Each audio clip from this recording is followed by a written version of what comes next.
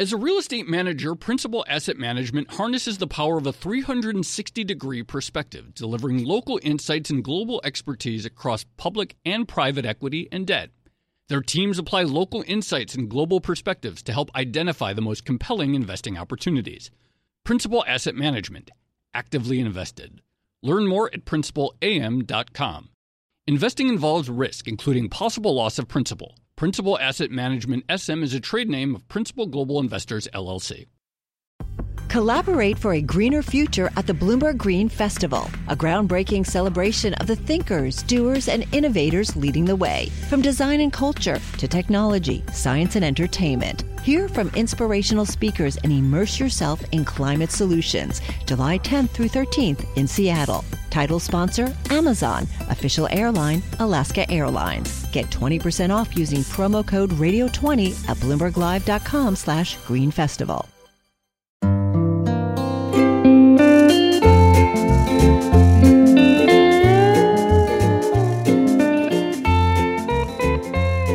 Hello and welcome to another episode of the Odd Lots podcast. I'm Tracy Alloway. And I'm Joe Weisenthal. Joe, do you remember this time last year, some of the discourse around the housing market? Yeah, of course. I mean, this was really when people were waking up to these sort of eye-popping mortgage rates, at least by recent standards. Zoom out, maybe not that high, but by recent standards, oh, this is it.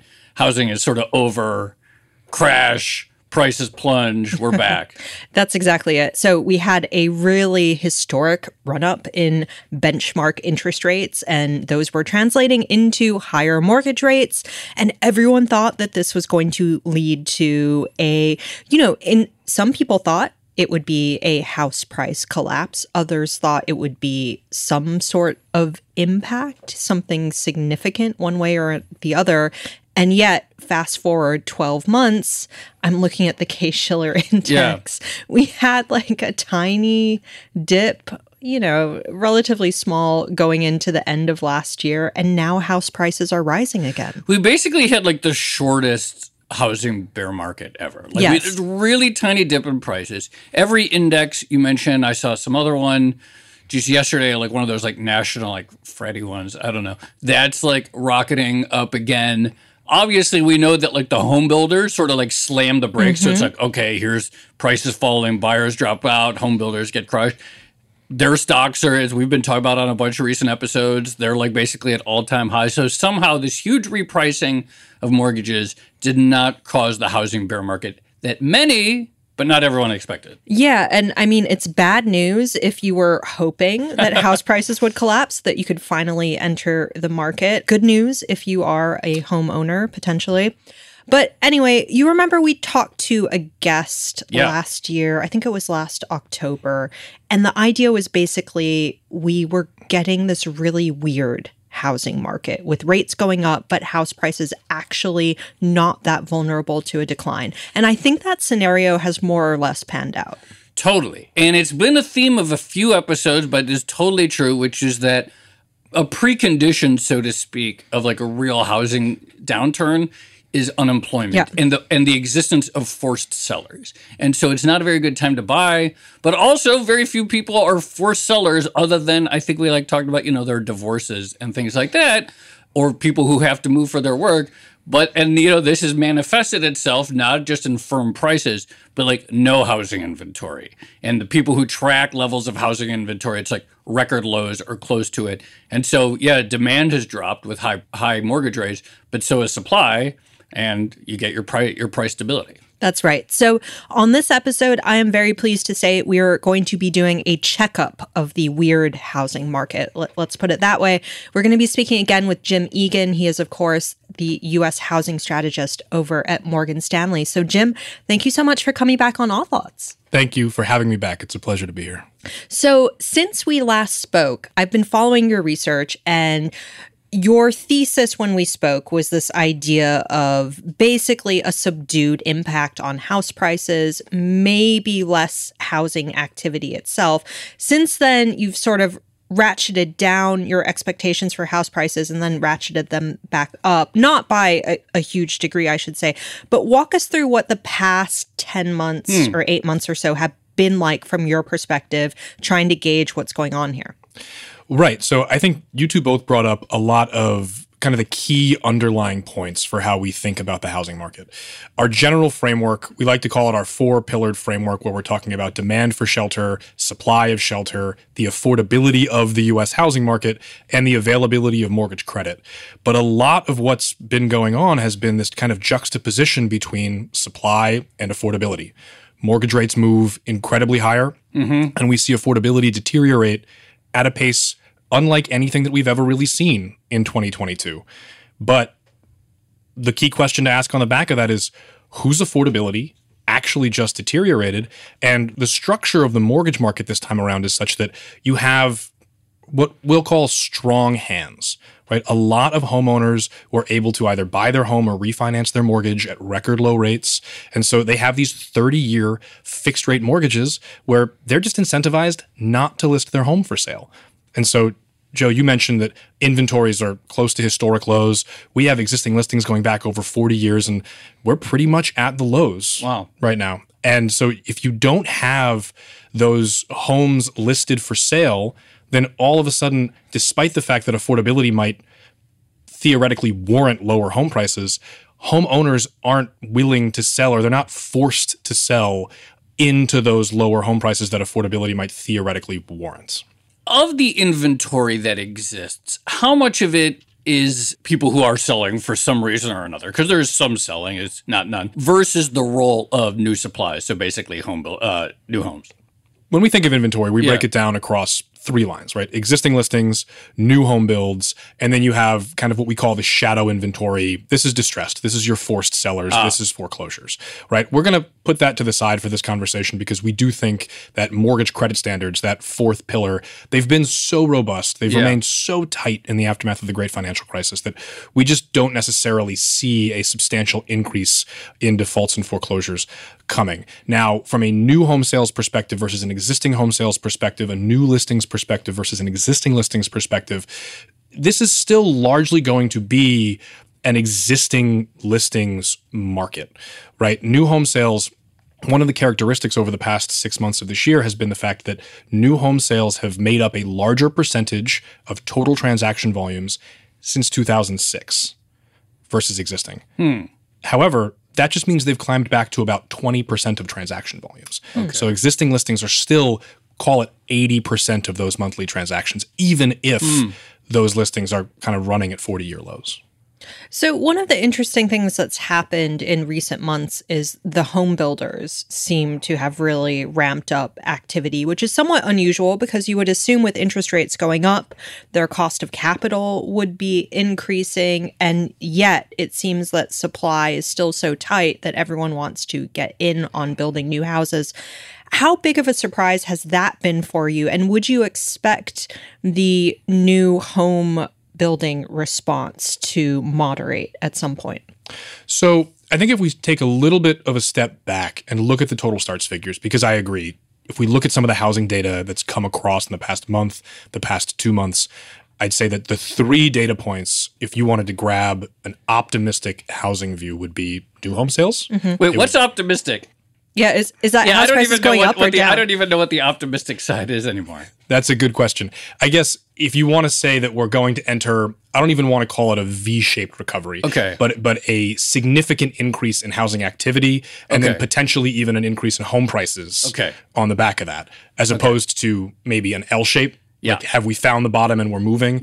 Or another leg down. So if you wanted to grab we're entering a recovery. Activity is going to increase. Sales and starts are going to increase. Prices are going to increase. By the way, these are not our forecasts. You would grab new home sales, you would grab housing starts, and you would grab home builder confidence, right? Those are the ones that have been increasing. I mentioned already new home sales making up a larger share of transactions than really any point since 2006 to begin this year. That, we think in part, is helping home builder confidence increase. It's climbed every single month for the first 6 months of this year after falling in every single month of 2022. But one thing that we would say here is a growth in new home sales is not necessarily indicative of a growth in the overall demand for shelter. That housing starts number, we think we have to take a step back and look at it in terms of single unit and multi-unit, right? Single unit starts have historically made up, call it 70 to 80% of that number. They're a slightly smaller share of that total number now as multi-unit has made up a bigger share. From peak in this cycle, in April of 2022, single unit starts are down over 20%. Now, the rate of that decline has slowed in recent months. And one of the reasons that we think that builders are also turning a little bit more optimistic is the backlog of homes under construction has been able to clear. Right. That built throughout last year. Supply chain issues related to the pandemic, labor constraints. It just took longer to finish homes. As starts have come down, units under construction have come down. From peak, units under construction are down about 125, 130,000 units. That's not the case on the 5+ unit construction side. Units under construction continue to grow, and the numbers that have beat expectations recently, we still think that multi-unit is driving the bus there. May of this year, remove all seasonal adjustments. May of this year, we saw more 5+ unit starts than any month since 1986. Wow. I think it was this conversation that we had last year, and I learned like a bunch of terms that I had only pretended to know before, like headship rates and how you measure household formation. So I really appreciate you. I really appreciated that because I finally got to learn a few things. But one of the things that we did see, especially during the sort of like the pandemic boom, weirdly enough, the 2021, the sort of surge in household formation, people leaving their roommates, people moving out of, maybe moving out of their parents' house, like the sort of like 2010s cliche of like living in your parents' basement, et cetera. What are we seeing in like current trends of household formation? I think that's one of the key questions to where we're moving going forward. And I will caveat this by saying the data here is a little lagged. We are starting to see it slow, right? Okay. For all the trends that you just mentioned, household formation really increased over the course of the past 3 years. If I was on this podcast in 2019 and we were talking about demographics and what they would have meant for household formation going forward, we would have said that demographics warrant 1.3 to 1.4 million formations per year for at least the next 5. Okay. The last 3 years, we've seen something closer to 1.8 million. Wow. Yeah. You mentioned headship rates. If we don't think that headship rates systemically should have moved higher, they certainly have over the last 3 years.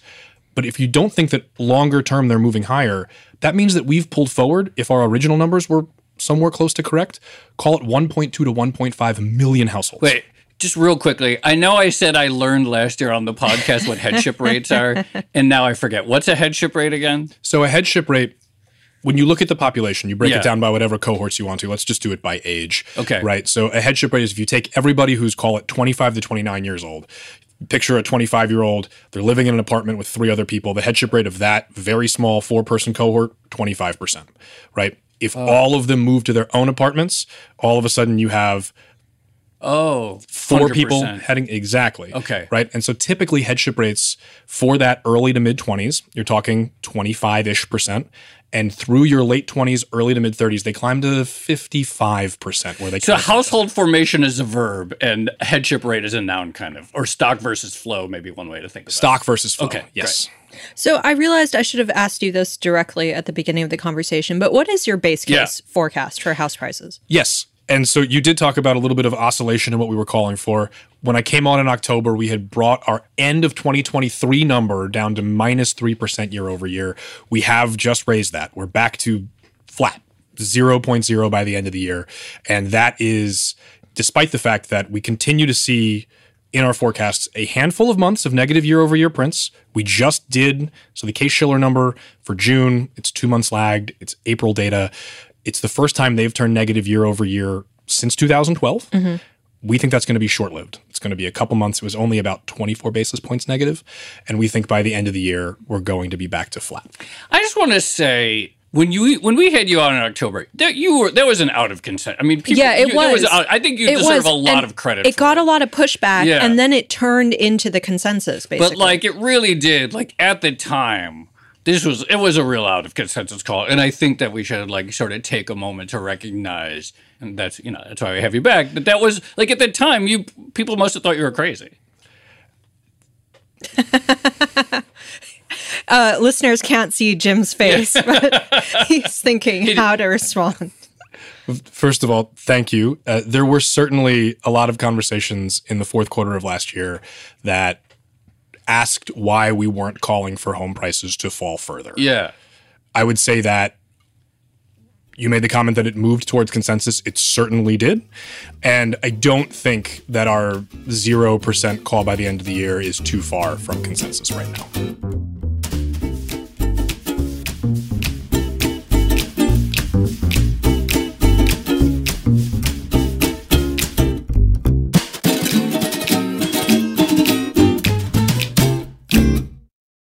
As a leading real estate manager, Principal Asset Management harnesses the power of a 360-degree perspective, delivering local insights and global expertise across public and private equity and debt. Our experienced teams are uniquely positioned to uncover compelling opportunities in today's market, giving our clients an exclusive advantage. Principal Asset Management actively invested. Learn more at principalam.com. Investing involves risk, including possible loss of principal. Principal Asset Management SM is a trade name of Principal Global Investors, LLC.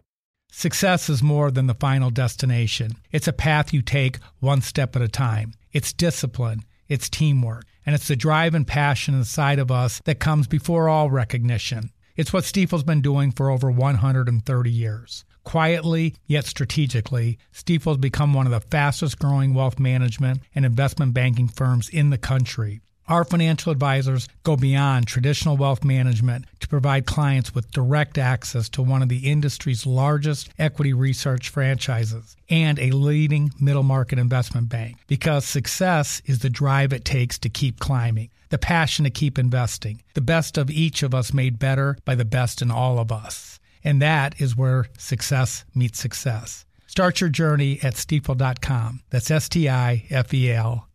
Stifel Nicholas and Company Incorporated, member SIPC and NYSE. So what's the biggest wild card or risk factor in your outlook at the moment? Because I know you mentioned that you have this sort of 4-pillar way of looking at the housing market. I think the 4 factors are supply, demand, affordability, and credit availability. And then there's also this question of unemployment, which seems to be a big one, sort of hovering over the industry or the market as a whole. So what are you looking at as the biggest risk factor to your outlook? Tracy, I think you mentioned a really good factor here from the unemployment perspective, but I want to take a step back and frame this in terms of the risks to the call to the upside and the risks to the call to the downside. Mm-hmm. We do think that if we're wrong, it's because home prices ended up climbing more than we expect by the end of the year. And we think that because, look, affordability still remains incredibly low, close to multi-decade lows.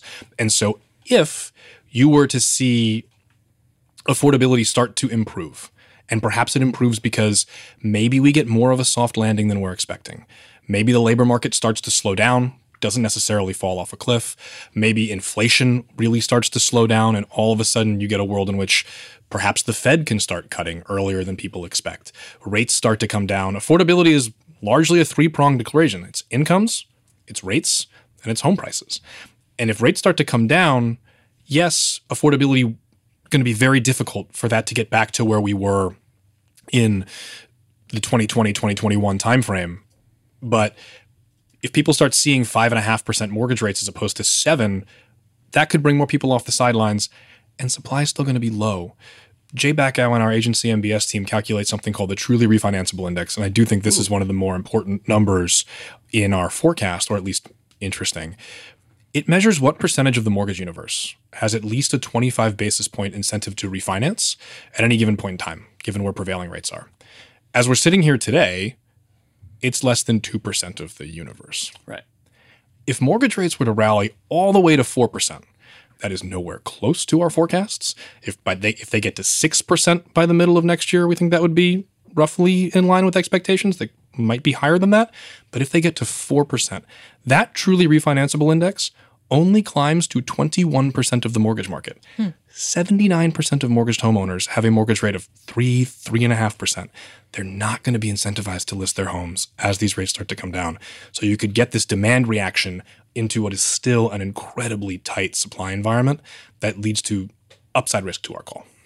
Interesting. So the demand variable just seems way more potent than the supply variable. On the upside. On the upside. downside, now we're looking at supply. Okay. If you don't necessarily see an improvement in affordability, if you do get a harder landing than we think, if the unemployment rate picks up, and so all of a sudden you do have issues that remain there from the demand side, and you have some impetus for supply to start being delivered into this lower demand environment, that's where you could start to see home prices come down.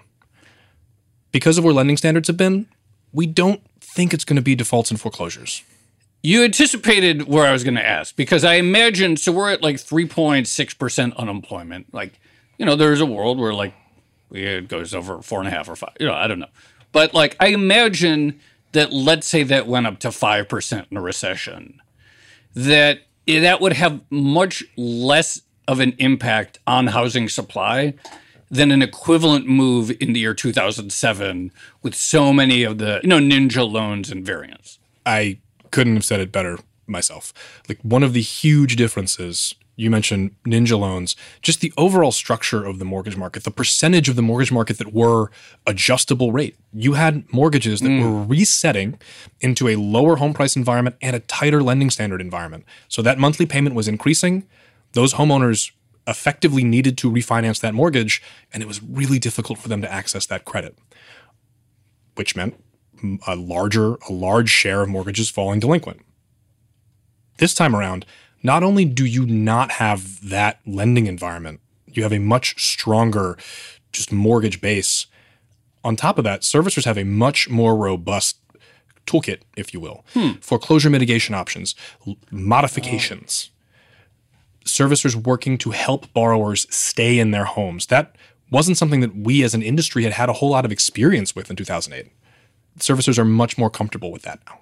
Right. I forgot like all those like stories of like people trying to get their banks on the phone even. I just had big flashbacks to writing a lot about like the HAMP modification program post 2008. But like now we have blueprints for doing these sort of modifications or like loan forgiveness, but modification. Somehow to stave off the wastefulness and the costliness of a foreclosure. Yeah. But since you mentioned banks and credit availability, we have seen some banking drama this year, and there was some talk initially that concerns around bank portfolios and maybe banks preparing for higher capital regulation or requirements was going to lead to less willingness to underwrite mortgage credit.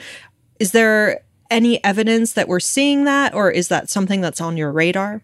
It is definitively on our radar. We've done a lot of work under an umbrella that we've kind of called a new regime for bank assets for the reasons that you're mentioning.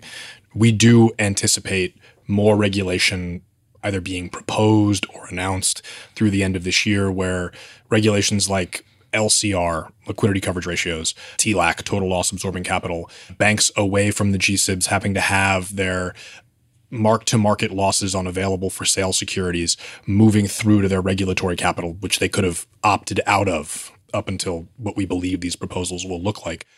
All of that, we think, means they have to hold more cash effectively. They have to have a higher level of liquidity. It means they're going to have less dollars to lend. It also means they're probably going to be looking a little bit more shorter duration on the asset side. And banks buy a lot of mortgage-backed securities. By our estimates, banks hold about 33% of the agency MBS universe. They buy that as longer duration assets. So we do think that that's going to impact kind of mortgage rates from that perspective. When we originally thought through this, again, Jay Bacow, the agency strategist, he went underweight mortgages because this is a structural change to bank demand for mortgages on a go-forward basis. But valuations matter as well, so we're neutral at this point. Mortgages did sell off, and so we think that at this point they're effectively fair valued. But that is how we kind of have to think about affordability moving forward. And then from a credit availability perspective, if you ask where, from a four-pillar perspective, we were in that outlook the last time I was here versus now, I would have told you that we probably expected lending standards to ease, at least on the margins, over the course of 2023.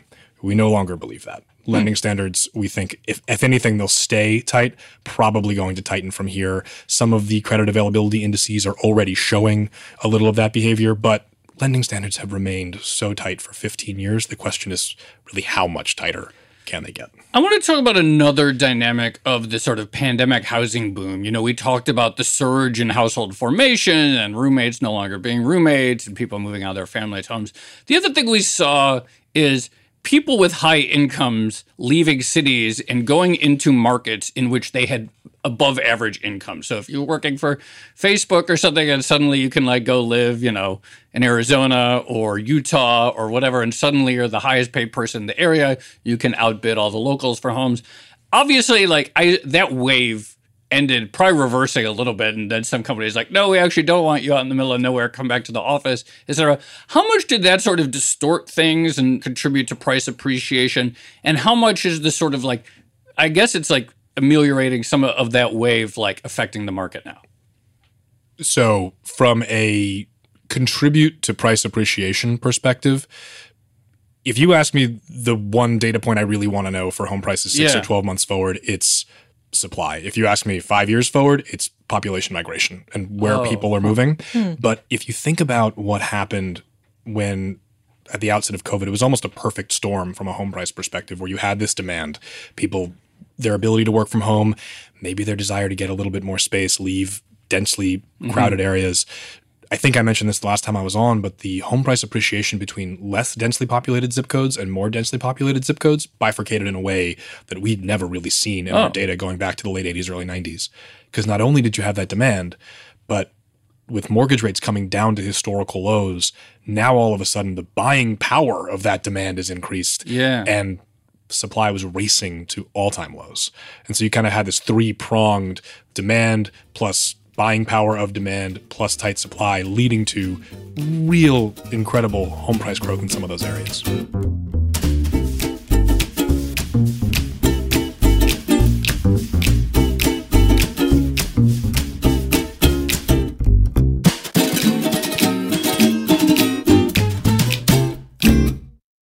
As a leading real estate manager, Principal Asset Management harnesses the power of a 360-degree perspective, delivering local insights and global expertise across public and private equity and debt.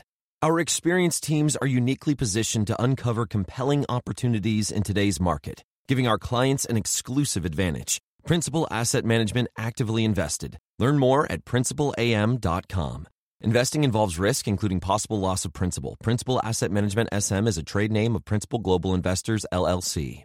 Success is more than the final destination. It's a path you take one step at a time. It's discipline, it's teamwork, and it's the drive and passion inside of us that comes before all recognition. It's what Stifel's been doing for over 130 years. Quietly, yet strategically, Stifel's become one of the fastest growing wealth management and investment banking firms in the country. Our financial advisors go beyond traditional wealth management to provide clients with direct access to one of the industry's largest equity research franchises and a leading middle market investment bank. Because success is the drive it takes to keep climbing, the passion to keep investing, the best of each of us made better by the best in all of us. And that is where success meets success. Start your journey at Stifel.com. That's Stifel.com. Stifel Nicholas and Company Incorporated, member SIPC and NYSE. Since we're throwing out sort of idiosyncratic things here, can I ask about Airbnb supply? Ooh. And this is something that has been cropping up lately. People talking about like, oh, well, no one wants to stay at an Airbnb anymore. It's too much hassle. It's too expensive. You have to clean up the entire apartment or house before you're allowed to leave. I've never stayed in an Airbnb, by the way, so I have no idea. But people are talking about that as a potential source of marginal supply. So if Airbnb hosts can no longer get people coming into their properties, maybe they just decide to sell. Is that at all something that you're looking out for, or is that maybe wishful thinking on the part of people who are hoping for a flood of supply to come into the market so they can finally buy? Look, I think that's an important question because something that I hit earlier on the downside is where could supply come from? And we're constantly trying to figure out if there's some pocket of homes that could hit in a lower demand environment, a challenged affordability environment. And one question that comes up has been, are these kind of individual investors who maybe bought homes for short-term rentals, could they become that supply? And I don't have the exact numbers in terms of how much supply that could really represent. When we look at the mortgages holistically that were originated over the course of the past 3 years, it's a lot of fixed rate paper. It's a lot of really low interest rate paper. You've locked in a very low cost of shelter, even if it's not your primary shelter. You have an elevated amount of equity in that home. Perhaps you're not seeing the rental demand that you might otherwise see, but it's not necessarily something that we think is going to end up being enough supply. Mm-hmm. We're targeting a few other areas that we think might end up materializing as that potential supply that does drive our bear case. Now, speaking of idiosyncratic things, and again, maybe it's not enough to move the dial, but what about the iBuyers? And I remember there are all these stories about, like, we even talked about Private it recently equity. on an episode with Greg Jensen, which is like people had these algorithms and everyone's like, oh, these are the real suckers. They'll buy anything at any price. Did that really move the dial in your view? Like, how much of are you thinking about things like that? The disappearance of the iBuyers. Any numbers that we can see about the amount of homes that have been purchased kind of on the institutional side, I think if you look at the markets, and this is more broadly, not just iBuyers, but if you look at the markets where institutional investors have been a little bit more active over the past few years, those also tend to be some of the markets that saw the highest degree of home price appreciation. So did that demand maybe lead to home prices increasing a little bit more than they otherwise would? Perhaps on the margins. But one thing we'd say is that it doesn't appear as if the number of homes purchased was really that large a percentage, at least as far as the total housing market is concerned. And then, Joe, to your point about that demand perhaps not being there, demand has been pretty weak.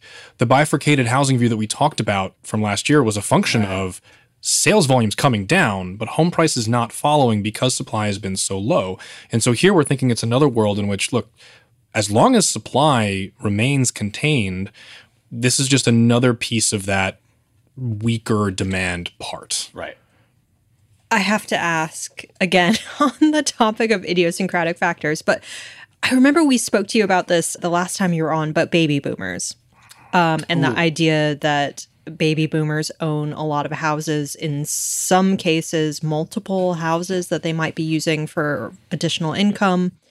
What are the prospects that supply gets freed up anytime soon? And I think your answer to this last time was not within the next decade, but has anything changed? I mean, that's our bear case. You've hit it on the head. Oh, like okay. It is, they own roughly a third of the housing stock. Not boomers in general, but people over the age of 65 hold 1/3 of all owned homes in the United States right now. And over 50% of them bought that home before the year 2000. So you're talking about a homeowner who has seen an incredible amount of home price appreciation. They're also probably less likely to even have a mortgage attached to that home. So the whole lock-in effect that we've been discussing doesn't necessarily apply in the same way to these homeowners. Another big difference, going back to that shadow inventory foreclosures, between 2006, 2007 and today, roughly 69 to 70% of owned homes back then had a mortgage attached to them. That's down to 61 or 62% today. And I think part of that's being driven by these older homeowners who've paid that off. So a huge chunk of the housing stock is unforeclosable under any economic environment because there is just no debt attached to it at all. Virtually unforeclosable. Virtually unforeclosable. Okay. Exactly. And so we think that that's also contributing to the fact that foreclosures are going to remain low. Now, it's our bear case. It's not our base case because we're still seeing a trend towards aging in place. My grandfather's in his early 90s in Connecticut, and I know that he's not thinking about selling his home at any point in the near future. But they own more than enough homes to create a supply issue. By the very definitions we just spoke about, owning their homes before 2000, for instance, that means they own the home in 2008. They watched the value plummet. If we get a harder landing, if you start seeing unemployment rates tick up, if you start seeing a little bit more weakness than we're expecting in home prices, perhaps they're going to be willing to start listing these homes at a larger clip or a faster clip than we're expecting. As you mentioned, in our base case, 10 to 15 years. It will become supply at some point, but can really change dynamics if it becomes 1 to 2 years. So we talked about your arguments last year about the sort of frozen / weird housing market, how that became consensus. And your base case for this year is for house prices to remain relatively flat. What are you looking out for the rest of the year? Like, what is top of mind for you? So I'm going to come back to supply and affordability. Why we've tweaked our forecasts is because of the fact that affordability, historic levels of deterioration, it's still challenged, but affordability is no longer getting worse. In fact, over the past 6 months, it's improved on the margins. Supply, close to 40-year lows. It's no longer setting new historic lows every month. You mentioned that kind of people who are forced to sell, death and divorce, maybe moving for jobs, or the turnover rate. It seems like from a supply perspective, we've kind of hit that. And so the rate of change, the direction of travel for those two metrics matter. Because of the lock-in effect, we don't see supply increasing all that substantially moving forward, but we don't think you have another leg down here. We don't see affordability improving hand over fist as we move forward, but we don't see a lot of deterioration moving forward from an affordability perspective either. Those are the things that we're going to be tracking the most closely, but what does that mean? It means that from a housing activity perspective, a sales perspective, a starts perspective, we think the big legs down are behind us. We think we're kind of moving sideways here. The year-over-year comps are going to get a lot more attractive in the second half of 2023. In particular, in the fourth quarter, you're going to see some year-over-year growth. I think for the full year, existing home sales, housing starts, single-unit housing starts are still going to be down 10 to 15%, but they're down 25% through the first 5 months of the year. So that's a pretty significant improvement versus where we've been. Home prices, they'll stay negative year over year for a couple months. They're going to keep growing month over month. By the end of the year, we'll be flat. And the new home sales are the one statistic that we do think is going to show year over year growth, simply because on a relative basis, they're the only game in town. That lock-in effect keeping existing inventory off the market.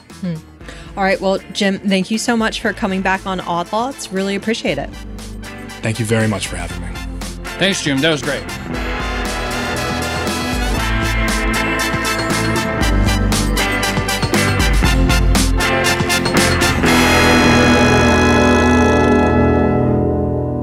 So, Joe, that was really interesting. And I really enjoyed being able to catch up with Jim, given that, given the call last year was pretty out of consensus and then sort of became the de facto thing. One thing I hadn't realized was that stat about housing starts, like the differentiation between single housing versus multi. I didn't realize it was so segmented. No, I know. It's a pretty extraordinary start. And the fact that like rents have like really slowed and yet at the same time multifamily starts continue to be setting like these like monster numbers is like kind of wild. I also just think that like the degree to which the housing market is much less frail than it was in 2008 or the last time we had a bear market. Because obviously, and we've talked about this on a couple episodes, like unemployment would, of course, be a driver of more supply.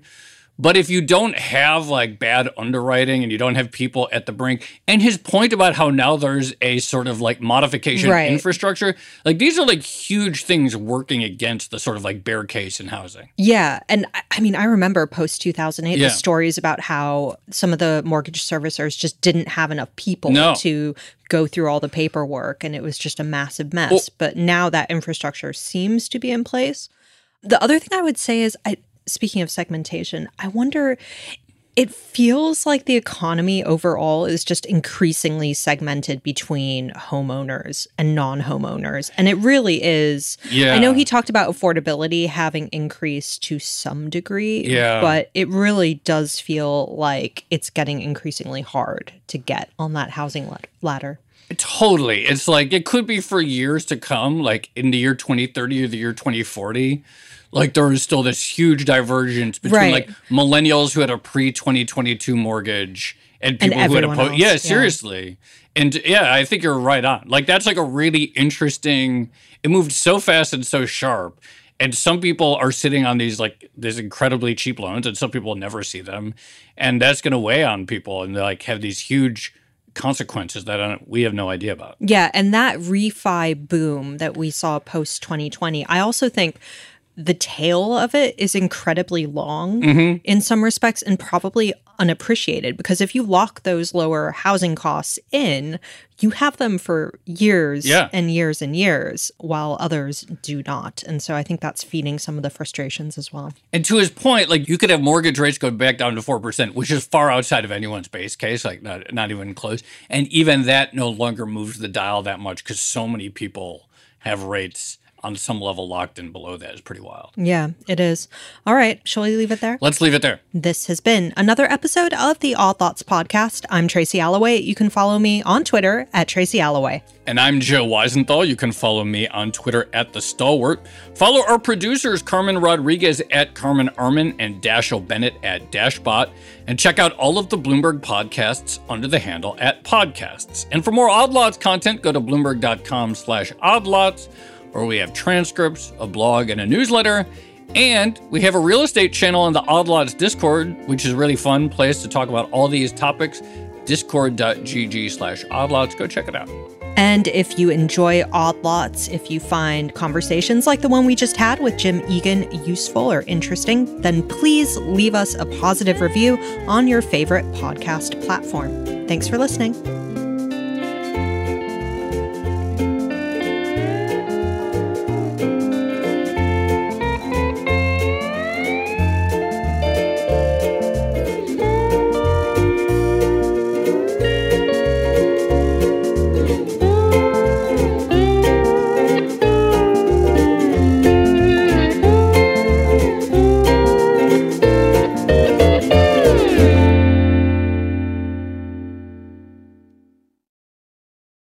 Collaborate for a greener future at the Bloomberg Green Festival, a groundbreaking celebration of the thinkers, doers, and innovators leading the way. From design and culture to technology, science, and entertainment. Hear from inspirational speakers and immerse yourself in climate solutions. July 10th through 13th in Seattle. Title sponsor, Amazon. Official airline, Alaska Airlines. Get 20% off using promo code radio20 at BloombergLive.com/Green Festival.